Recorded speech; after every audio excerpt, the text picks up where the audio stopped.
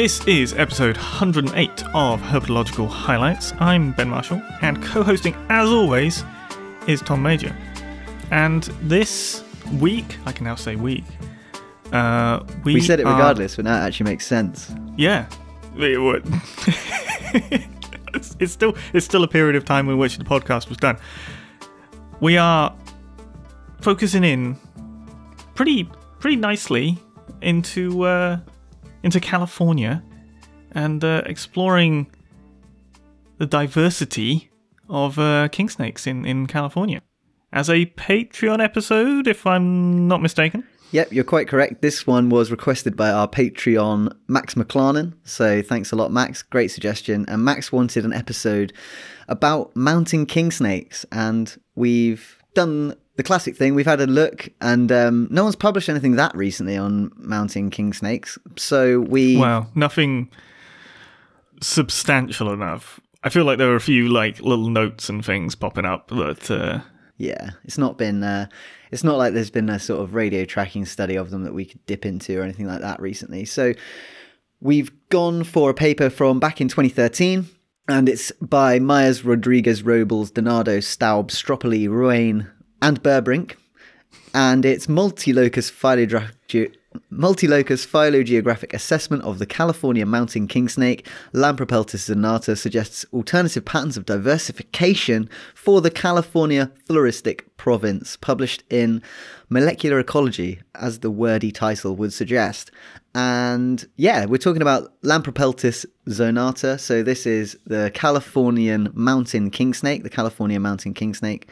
It's quite a smallish sort of snake, grows to about 120 centimeters long, or 4 feet if you're in the States. And yeah, it's a really striking little creature, isn't it, really? It's got that classic tricolour king snake, milk snake coloration with a rich sort of red, black and cream bands, and the characteristic shiny little head that king snakes also have. That's precious. It is. Glorious creature. And they go around, they're found at altitude on the mountains in California. They eat lizards, small mammals, nestling birds, bird eggs, amphibians. They eat animals, basically. Occasionally they'll even eat snakes, and they have been known to be cannibalistic. Lampropeltis, the genus, is known. King snakes are called king snakes because they eat other snakes. They're king of other snakes. So it's no surprise that they occasionally eat snakes, even their own kind. And they tend to be active in the dawn or dusk or nocturnal. So they're either crepuscular or nocturnal. But if it's very cold and they can't come out at night, they'll sometimes venture out in the day. And they tend to just sort of mooch about in the rock formations up in the mountains. See them in rock crevices a lot. And the authors of this paper, essentially, they wanted to find out, probably spurred on by some other findings about the biogeography of other both animals and plants in the area. There was a paper about turtles which suggested... Yeah, the pond turtles. Mm-hmm. That's right. There's some interesting biogeographic stuff going on with the pond turtles, and a split that they could recognise between the two mountain ranges. And the story was similar for agave, which is like a cactus type deal, right? It's a plant. And there was a paper... I'm not sure about cactus, but like succulent. It is squishy. You can squish it. You can squish the leaves. That's about as technical as I feel like we should get. Yes, I agree. Also, you can use it to make what's that really horrible tasting liquor? Tequila. Oh, tequila's lovely. Yeah, tequila is a pretty divisive issue. I mean, I don't dislike it as much as I used to, but not a huge fan. Anyway, yeah, so the authors of this paper were like, right, okay, well, we've got these mountain ranges in California, and if you imagine... Bring California to bear in your mind. We're on the west coast of America. Like their flag. Pardon? Bringing California to bear like their flag, which has a bear on it. Oh, it has a bear on it. Yeah. I was like, oh, really? Okay, that's a nice... I apologise for throwing you off your... Mate, I didn't even know it had a flag, to be honest. I should have been able to tell it had a flag, though, because I knew that Texas had a flag, and if one state's got a flag, the likelihood is they'll all have a flag. Everywhere's got a flag. If you look at California, you've basically got a range of mountains along the coast, and then that kind of hooks around at the top and bottom. So you've basically got like this really long, elongated sort of what do you call an elongated sphere? Oval. It's like an elongated Yep. oval of mountain ranges with a big flat area in the middle. And they looked at this mountain range and they knew that there was mountain king snakes all across this kind of oval-shaped mountain area. And we're talking about, there's a few different ranges here. You've got the Sierra Nevada, you've got the Transverse Ranges, you've got the Southern Coast Ranges, the Northern Coast Ranges, the Klamath Mountains, all of these areas which all contain these California mountain king snakes. And they just wanted to see, like, historically, biogeographically, what is going on with this species? What is their history? Are they all one species? Are they all closely related? Have they been split in historical times? And can you see that in their genetics? So they did a genetic study. And a couple of episodes ago, we were talking about the children's pythons, weren't we? Oh, yeah. And the complex splitting. Yeah. And slightly, like differences in colour and how that wasn't exactly matching up with, or lack of differences in colour and how that wasn't matching up with maybe the species that were present.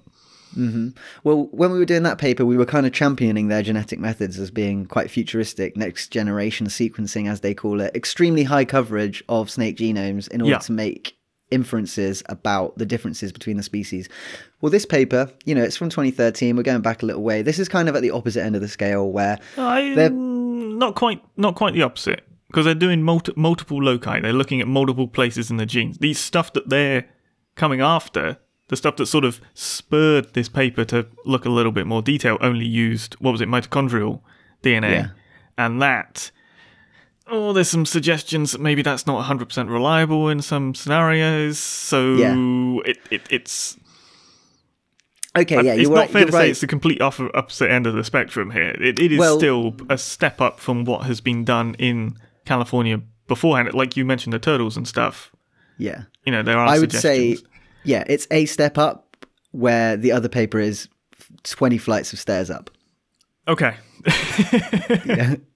So yes, there are a few gene regions, but really the coverage they've got here is pretty small. It's like a few regions compared to like the thousands and thousands of locations that they were looking at in that children's pythons paper. It's pretty old school, but yeah, like you say, it is still a step up, and these things always happen iteratively. So, that's not to say it hasn't got value, although we will discuss some of the, like, sort of, I don't know, it doesn't seem to, the main findings of this don't seem to have been adopted by everyone, which to me is like kind of suggestive that it's not been completely accepted. But we'll get on to that. That's jumping the gun, Ben.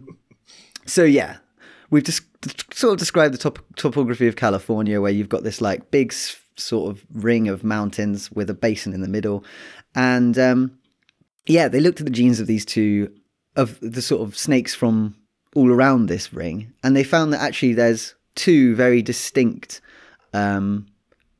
lineages, two very distinct lineages, and one is kind of from the sort of northern and eastern mountains, and then the other one is from the kind of coastal mountains that run along the coast and then trail down to the south.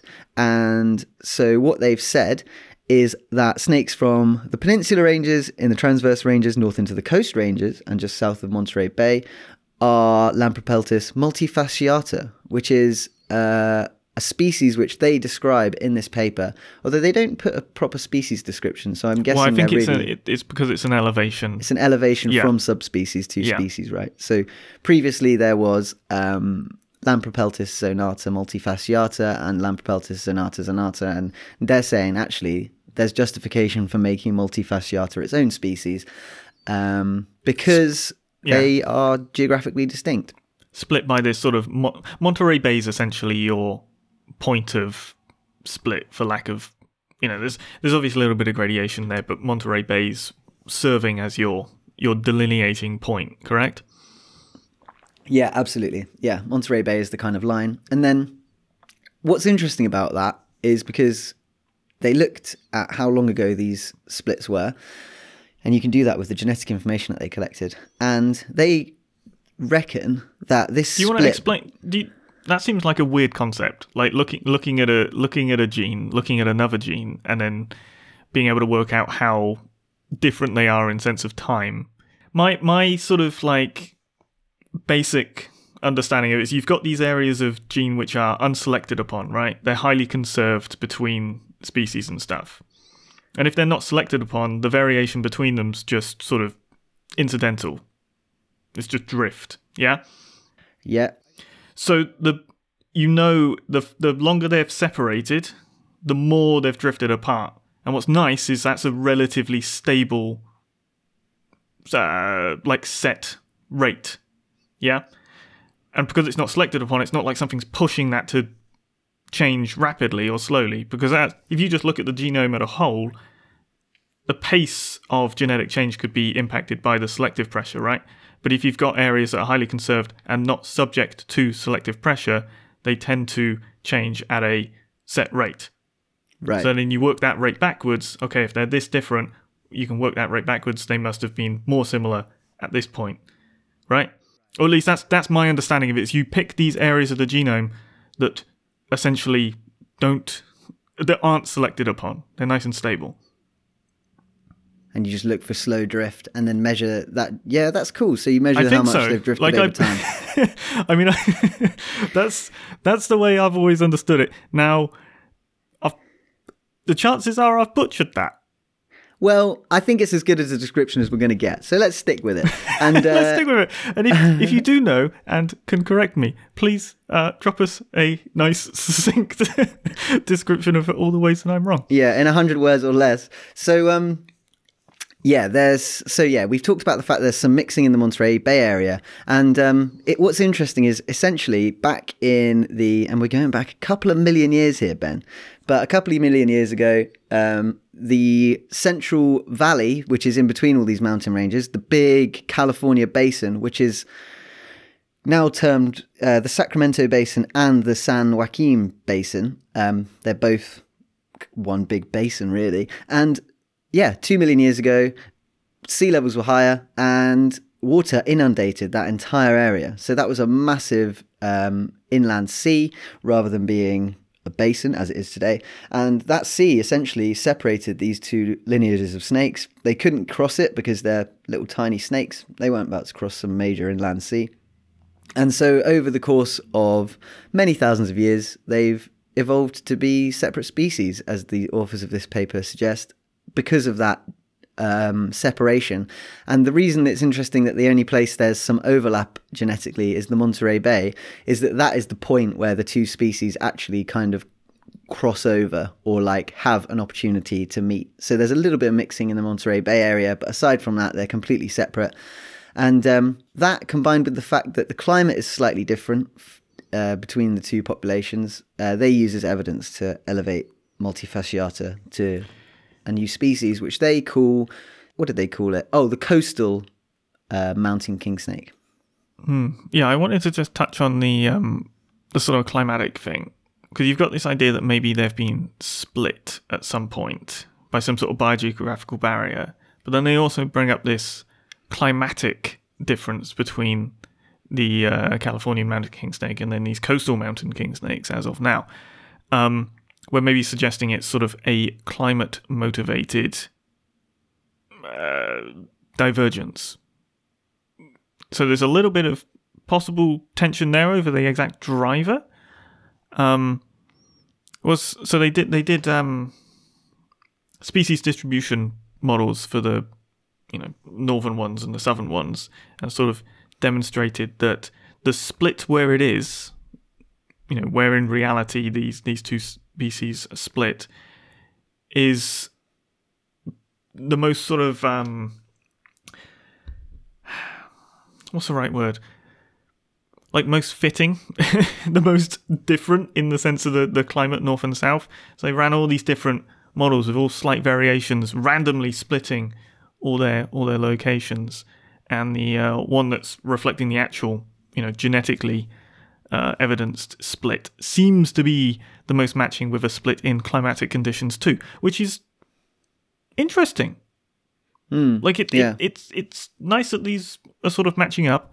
I don't know, the climatic stuff is tricky. It's tricky because you're working off sort of current climate records, and you're talking about a split that's been happening over 2 million years. So that I'm a little bit. Yeah, I guess you'd have to rely on the fact that the climate is caused by those mountains to a large extent, which I guess haven't changed that much in 2 million years. Yeah, I don't know. It's a very, geologically active area, though, isn't it? Yeah, yeah. But it's just interesting that, they make the point that, yes, not only is this biogeographic barrier of the sea there, but also climatically, those two regions are distinguishably different. So the two species have found themselves in, climatically different areas, which has probably contributed to their genetic separation in some way. But but I just wanted to talk about that because obviously in this paper it's very clear that they're saying, okay, yeah, this coastal king snake is separate from the California mountain king snake. They're each a different species, but then it doesn't seem to have been widely adopted, this new taxon.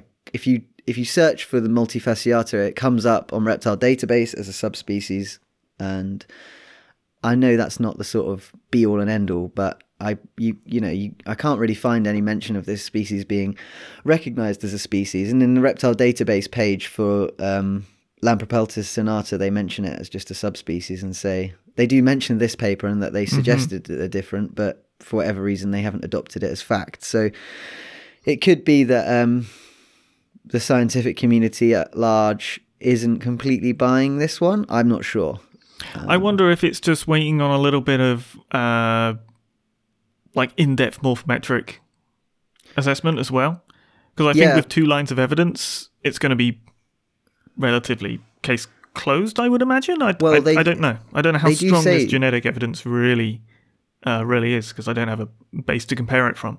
Yeah, I feel like it's not that strong. And I also think that the morphological evidence isn't there because they aren't different morphologically. I swear I saw that mentioned. I think they're physically virtually the same snakes. Which so then, may also... what this sort of genetic difference you would put down to just sort of, just variation.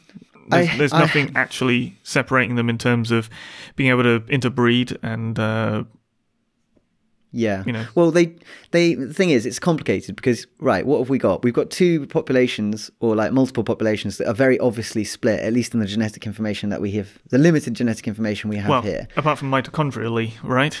Yeah, well, this is the thing, There's evidence that females have been coming one way, which that also just seems really strange to me. The idea that only females have been crossing over and interbreeding. They've been coming from the northern population into the southern population. That screams to me we don't have enough information to say anything real, because in no other species have I ever read that it's only the females traveling around and dispersing.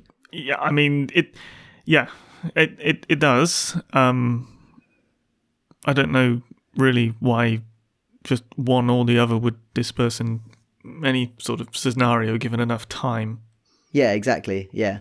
So, there's that. But then conversely, you've got the argument that, look, they're not really mixing. They're geographically separated. They're on their own trajectories evolutionarily. If then, they will eventually be separate species, provided that these mountains don't suddenly just sink into the floor.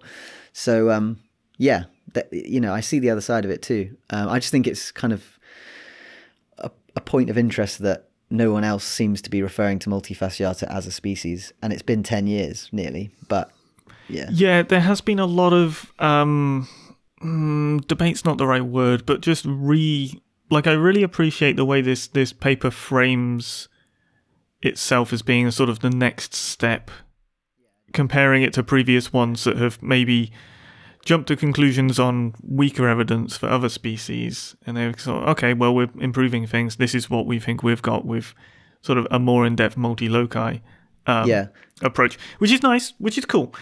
The kicker, I think, is that you've got these papers. I cannot remember what species it was involved in, but there was a paper about oversplitting, and it was specifically talking about a species that was occurring in the southern US and into Mexico. Might have been milk snakes, might have been king snakes, but there was this whole deal about oversplitting and certain analytical methods, basically. It wasn't even like you're doing everything wrong. It was certain analytical methods paired with a certain sort of style of sampling, i.e. not sampling enough from sort of gradients and not recognizing gradients, that would oversplit just by virtue of that's what the analysis was sort of looking to do. Yeah. it's paining me that I cannot remember the paper, because we should really cite that one because it's super, super connected here. I think I can find it. Oh, is it the multi-species coalescence oversplit species in the case of geographically widespread taxa, Chambers and Hillis? Yeah. Is it recent? 2019? Could well be it. Let's have a look. Lampropeltis yeah, it's Lampropeltis. It's perfect. Yeah, so American milk snakes, an over-reliance on a certain analytical technique without adequate considerations of its assumptions and sampling limitations resulted in oversplitting. So this is... But wait a second. Is this paper... I wonder if this paper's cited in it. What was this? Myers 2013? Myers 13, yeah. Let's have a look.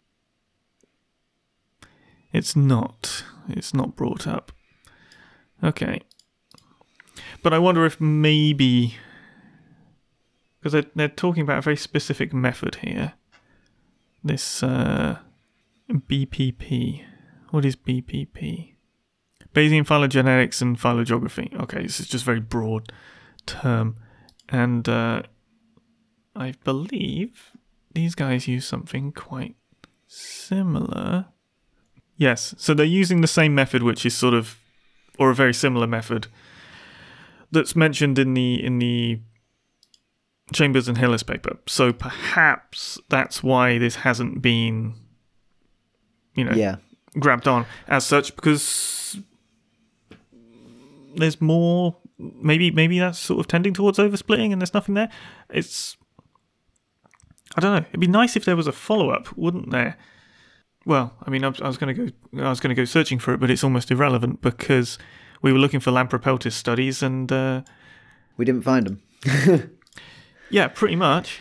Yeah, I mean, I think, to be honest, the bottom line is, and they even say it in the paper, as you said earlier, this is kind of a stepping stone where, yeah, they had a few gene regions, the coverage wasn't amazing, and that might be why this taxon hasn't really been adopted. They say the last line of this paper is, phylogeographic histories based exclusively on mtDNA should be revisited using genomic scale data. So they are suggesting that they've got better data, but... Well, I think, and that's probably, undoubtedly, it's tripling the data quantity that the previous studies were based upon. So, yeah, that is a big step up.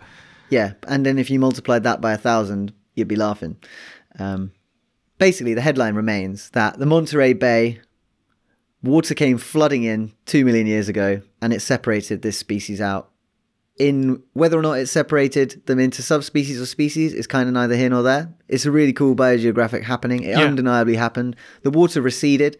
The king snakes are still at the top of the mountains, and there's a genetic difference between the two populations, which is, whichever way you look at it, relevant. Whether or not it's justification for them being different species, I would imagine depends who you ask.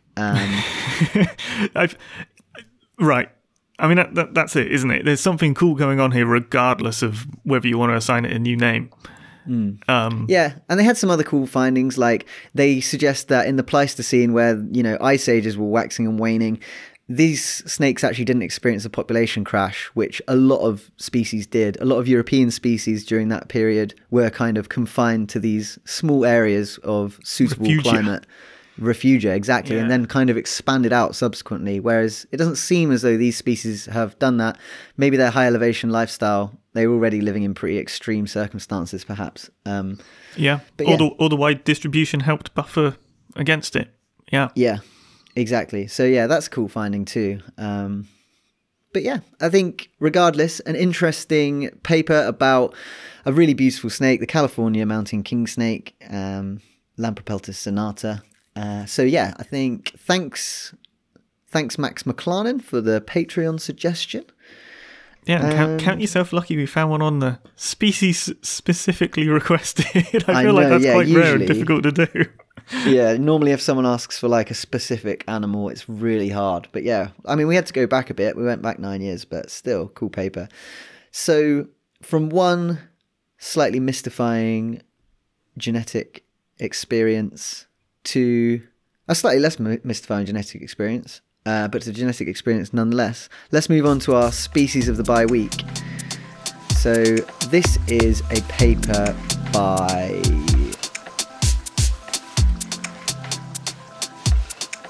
Zekli, Ordonez Delgado, Armios Ojeda, and Voros.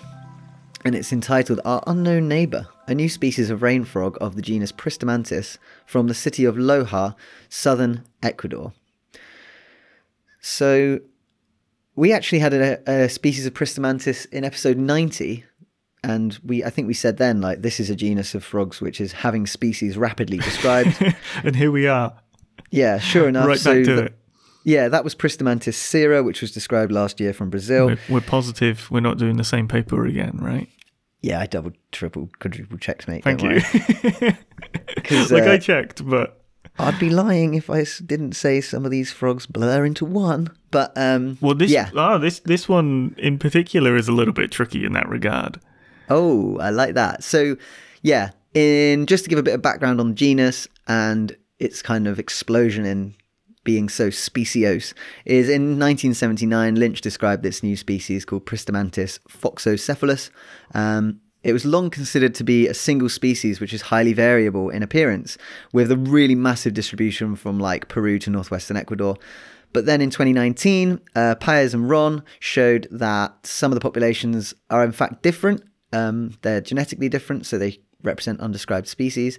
And so now everyone's kind of filling in the gaps. So this is a mixture of genetic and morphological evidence and even bioacoustic evidence of the frog calls, the noises they make. And they've used all of that. Can we hear them? Good question. No. I don't know. No. Did you check? I thought I tried, you might. man. I tried. Yeah. They've got like voucher numbers in some supplementary material, but I don't know. I couldn't find what the voucher numbers, like, where you were meant to put them. It's not always easy. They are somewhere. online somewhere. They're somewhere we online. We just can't find where. Two biologists with some time on their hands didn't manage to find them. So read from that what you will. Yeah. Regardless, we're talking about the new species. Let's talk about what they've called it. And we've said it's from the city. Actually, I don't know if we have, but it's from the city of Loja in southern Ecuador. And yeah, it's in the title. Oh, it's in the title. So we have kind of said it. And yeah, it's another species from that Pristamantis foxocephalus group. And they've called it Pristamantis lojanus, which just literally means from Loja. It means belonging to Loja. So Pristamantis lojanus, it's a rain frog belonging to tiny Loja, little rain frog, which is pretty cool. How tiny are we talking? We're talking 30 millimeters SVL. Wow, cool. Teeny tiny. Yeah. And you alluded to the fact that they're quite variable in colour. They are outrageously variable in colour. They have, 18 pictures of these frogs? And oh, wow. Yeah, no two are alike. Like, seriously. There's one that's like orange and light orange stripies, like down its back, like this beautiful striped frog. There's one that looks like it's been like burnt. It almost looks lava-y over a green frog. Wow. We've got one with completely different markings down its sides, sort of pale brown sides, dark brown top with sort of lines pointing to its nose and going back down its back. We've got just a brown splodgy one. One's got an orange chin. You know, it's nuts. We've got a green one. One of the males is like green with red orange dots going along the center of its back, along its spine. Mate, if I was in Loja looking at the frogs, I'd be like, there's at least 100 different kinds of frogs. Yeah, it's outrageous how variable they are. They are mental. No two are alike. The only thing which seems it's not consistent, but by any more stretch, consistent, is the blotches. Many of them have these light-coloured blotches, but right. Not even half of them, to be honest. But it looks well of the pictures. To be fair, we don't know what the balance is on the ground. True. Yeah. But oh my gosh! And then no, sorry, I said there were like 19 pictures. There's another 6 for the juveniles, which are also all different and tiny and adorable. Yes. And the males are also quite small. There's a picture of a pair in amplexus, the mating hold, and the female is like 2 to 3 times the size of the male. And the male, there's a picture of a male crawling on a leaf. They did fantastically well with the photos. And, they're gorgeous, yeah. He stood up on all fours with his little throat sac enlarged. Looks very pleased with himself there. Yeah, what a confusing situation for frogs in Ecuador. I suppose they're not confused, but I certainly am. So I thought I'd found the call there, but it was just a link to pictures of the calls. Oh, yeah. Pictures of the sound waves. Yeah. Okay, yeah. Oh, yeah. That. Oh, yeah. Yeah, I can see sounds. Okay.